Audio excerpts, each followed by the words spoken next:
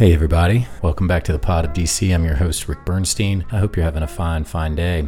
I got a notice this morning. I was reminded of a memory from 6 years ago. So on June 29th, 2014, I had posted a picture of my friend Robert and I on the bumper of a 1992 Nissan Sentra. And the shot was taken at his house in Virginia Beach before we embarked on a cross-country trip the summer we turned 18. This was a trip that entailed over 30 states, over 13,000 miles in about 7 weeks. I was reminded of that today because of the picture. It's interesting how we've become reliant on these reminders, whether it's a Facebook memory or whether it's our timers or our phones or our calendar ticklers. Life requires reminders today, and it makes you wonder, man, how did I remind myself of all that way back when, before all this technology took off? But anyway, that was the summer of 1994. We had started planning this trip earlier in the year. We met, he grew up in Norfolk, Virginia Beach area when we were probably about 13 years old through a Jewish youth group that I was involved with outside of high school. And they have different weekend events and what they call conclaves and meetups and those kinds of things where, again, there's a religious focus to it, but there's also very much a social focus. And part of me coming into my own socially and interpersonally wasn't only just in high school and keeping the friends I kept, but also through these friends who were scattered throughout the Mid-Atlantic. So that was kind of all under one roof, included youth groups across Virginia, North Carolina, Delaware, Maryland, and even West Virginia. It was a pretty neat group of people, and I got involved with that after I turned 13. So he and I met at these events, and he was, again, from Virginia Beach, Norfolk area, and we hit it off. And we were buddies throughout high school, even long distance. We'd see each other a couple times a year at these events. Well, anyway, our senior year, we hatched this idea. How cool would it be if we drove cross country? I'm trying to remember exactly how we floated the idea to our parents, but it was kind of one of those, okay, I'll ask mine, you ask yours, and then we'll see what they say. Well, they both agreed to it, but then they did ask to talk with one another, and they really hadn't, our parents hadn't overlapped, so they had never met before. So as we were planning this trip, our parents get in touch and kind of plan what the deal is. And this was no small undertaking, and I'm thinking about it as a dad to a 9 and a 7-year-old. In 8 years, could I see myself letting my child drive cross country with a good friend and just see what happens? Experience life as an 18-year-old outside of your own home and home state. And that's kind of daunting for me to think about. I cannot tell you right now that I would absolutely let my son or daughter do that.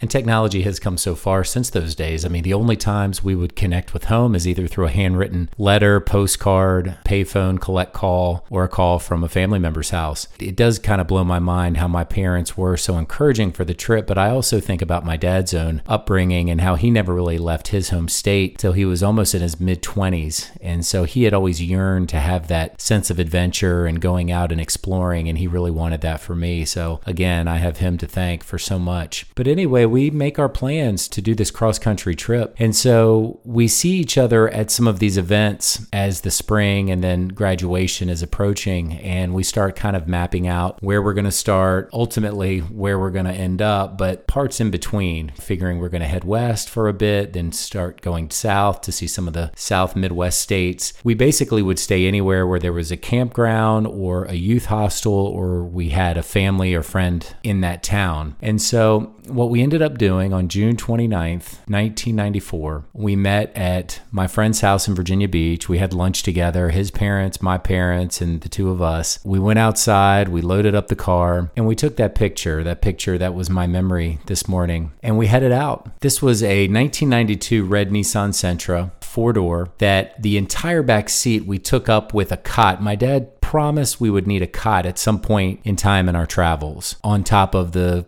tent and the sleeping bag and whatnot. He insisted that we have this cot. So we put this cot in the back seat. We didn't use it a single time for 7 weeks for the entire trip, but it managed to take up almost our whole back seat. But we could still fit bags and tents and groceries that we'd pick up and those kinds of things. So we head out from Virginia Beach in the late afternoon, and we head west and we go across southwestern Virginia. The first place we camp out is in George Washington National Forest, and that was our thing. We would drive for about 8 to 10 hours a day, and we would stop into a city that was a destination or someplace cool that we wanted to stay at, or sometimes we just stopped because it was getting dark and it was time to crash. So we headed west, and we got about as west as Memphis. and we went and did the whole Graceland tour and saw some sights, ate some good barbecue, and then headed directly south to New Orleans. We wanted to be in New Orleans for 4th of July. And my friend has a tradition in his family. His father would read the Declaration of Independence every 4th of July. So he had pictured in his mind doing exactly that, reading the entire Declaration of Independence on Bourbon Street, right outside. And he did it. He did it. He had his bow tie on and his red, white, and blue, and he read the whole thing. And I can't say that a single passerby stopped and listened or paid attention, but it was special to him.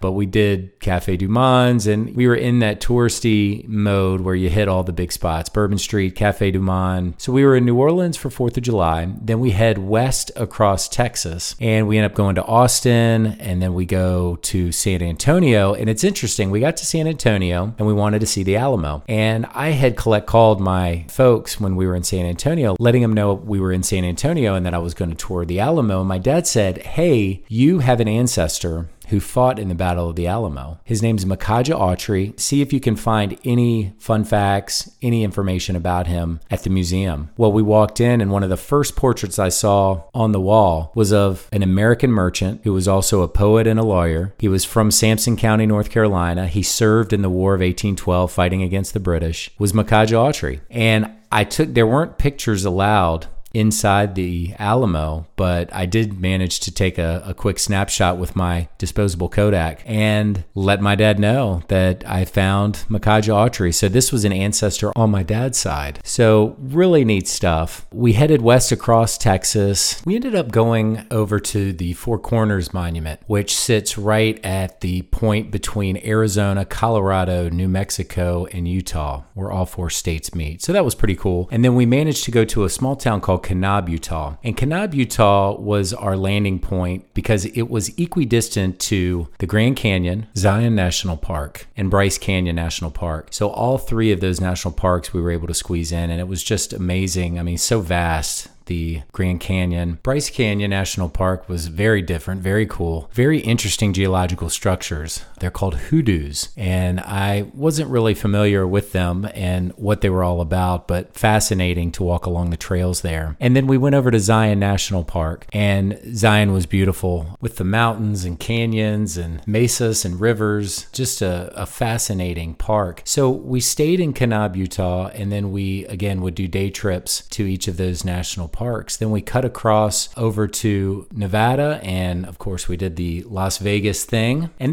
Las Vegas hadn't really turned around. I mean, to me it reminded me of Times Square in the 80s. So nothing really memorable there per se, but just kind of cool to be on the floor of a casino and put some coins in the Wheel of Fortune slots and whatnot. From Las Vegas, we headed west across California and went over to Yosemite National Park, and the tremendous granite rocks and cliffs, El Capitan, Half Dome, North Dome, so many cool features. We spent about 2 nights camping there and met some cool people along the way for sure. We headed west to San Francisco and stayed with some of Robert's family, so that was kind of nice to actually stay with family. From Virginia to San Francisco, there wasn't a single family member, at least the route that we took going west, that we crossed paths with. So we were either staying in youth hostels like we did in Memphis and in New Orleans, or we were camping in campgrounds and never opening that cot. We, of course, drove over the Golden Gate Bridge. We went to the top of the Coit Tower, walked out to the piers, walked through Golden Gate Park, and took a long stroll through the Haight-Ashbury district, which was really at the epicenter of the counterculture movement in the late 60s, a time period that I'm fascinated with. Stayed there for a couple days, and then we started going up the coast into Northern California, where we camped out under the redwoods and got caught in a torrential downpour that we ended up having to pack up the tent and sleep in the car. Now, mind you, that cot was taking up the whole back seat, so there wasn't much reclining. Not a very good night's sleep, to say the least. And then inching our way along the coast of Oregon, which was beautiful, very rocky and very twisty and windy, and landed in Eugene, Oregon. In Eugene, we caught up with another family friend of Robert's and learned that much of Animal House was shot on the campus of the University of Oregon in Eugene, which was pretty cool. Had no idea about that. And then we did eat at a barbecue restaurant, I remember, and it had pictures of well-known barbecue establishments throughout the country. And of course, barbecue runs in my veins through both my mom and dad growing up in central and southeastern North Carolina. But there was a picture I remember of Almonds Barbecue, which is a barbecue restaurant in Fredericksburg where I grew up, and I just couldn't, it blew my mind. So continued up the coast and landed in Seattle. Seattle is where I turned 18, and we ended up staying with a cousin of Roberts. She was a super nice lady, a deadhead to the nth degree. She had boxes of live cassette tapes of Dead shows, and she put us up for a week. I don't remember it raining a single day. We had a great time going downtown, going to Pike's Place and catching fish that was tossed to us. We even went out for a hike near Whidbey Island, which is just outside of Seattle on Puget Sound, and ate Dungeness crab legs with another aunt and uncle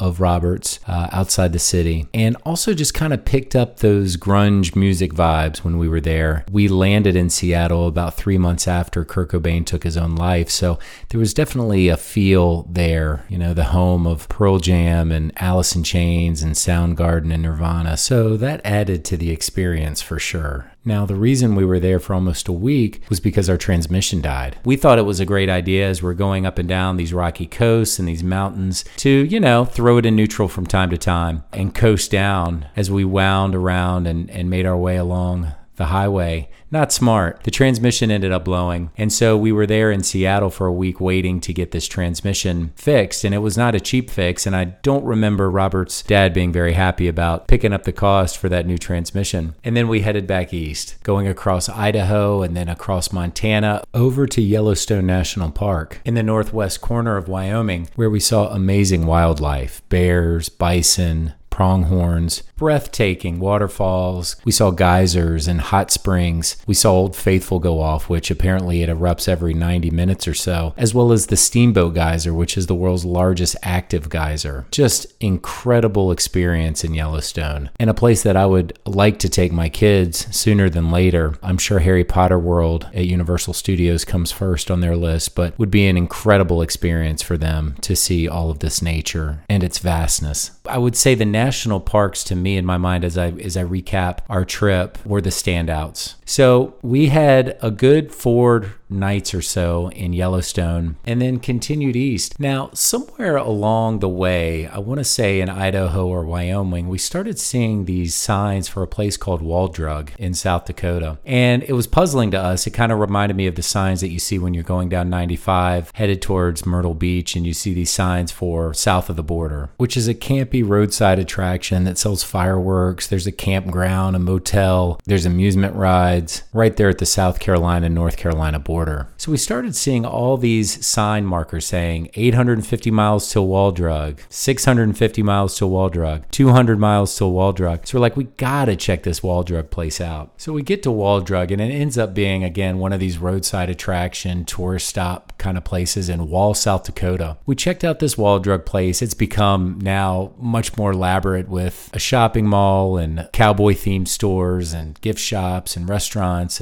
But anyway, that kind of stuck out in my mind. Brilliant marketing on their part. And again, anyone who I meet somewhere along the Midwest and I tell them that I've visited Wall Drug, I get a smile and a nod usually. So we leave Wall, South Dakota, and we continue east. We did want to visit all 5 Great Lakes. We thought we'd check that off our list. And so we ended up driving up through Minnesota just to see Lake Superior. So we landed at Duluth, Minnesota, and that was our foray into Lake Superior. So we saw Lake Superior. We came down to Wisconsin with a brief stop in Madison and hung out on the pedestrian walkway right there on State Street. Again, if you ever spend time on State Street, you can understand why Madison is usually ranked one of the top party schools in the country. It's quite a fun, wild scene even in the summertime. Finally, we got to see some of my family in Chicago. We ended up staying with my cousin and seeing some live music and hanging out there for a few days. days in Chicago, seeing the city. We were able to visit Lake Michigan. Then we cut up north in Michigan, north of Detroit, over into Canada for a brief bit until we got to Niagara Falls. And then it got a little strange in New York. One of my first girlfriends growing up in 8th grade was from New York. I had met her through a mutual friend in middle school. She would come down and visit, and we ended up connecting through our mutual friend that was a classmate of mine. And this was the summer of 1990. I had spent time with her around 4th of July when she was in town visiting her friend. And then I flew up in August of 1990 to visit her for about a week and stay at her place. So for some reason, I thought it'd be a good idea. This was 4 years later, and we had broken up and lost touch, that it would be a good idea to maybe pay her a visit.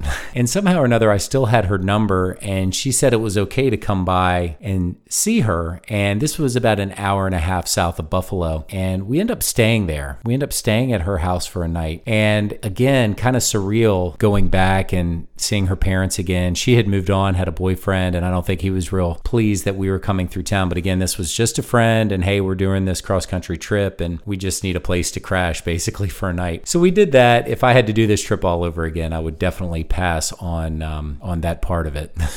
Probably not the best idea in the world. Very awkward. But we continued on across upstate New York and ended up in Boston. Boston was pretty fun. We visited the Cheers bar. We hung out near Faneuil Hall. We went down the Freedom Trail. We went to Quincy Market. We didn't make it over to Fenway Park. That was always on my bucket list to see a game there, but I actually did end up seeing a game there just a few years ago. But really had a good time in Boston. We went over to Martha's Vineyard, and then we swung around down through Rhode Island and Connecticut and ended up crashing with a family friend of his in New York City. We went around the city. We went to a couple clubs, and probably the eeriest photo that we took on the entire trip in retrospect was the ones on top of the World Trade Center. We each got a photograph up there. Hard to believe 7 years later those towers would no longer be there. And then finally, leaving New York, we just headed on south and ended up back in my driveway in Fredericksburg, Virginia on August 15th, 1994.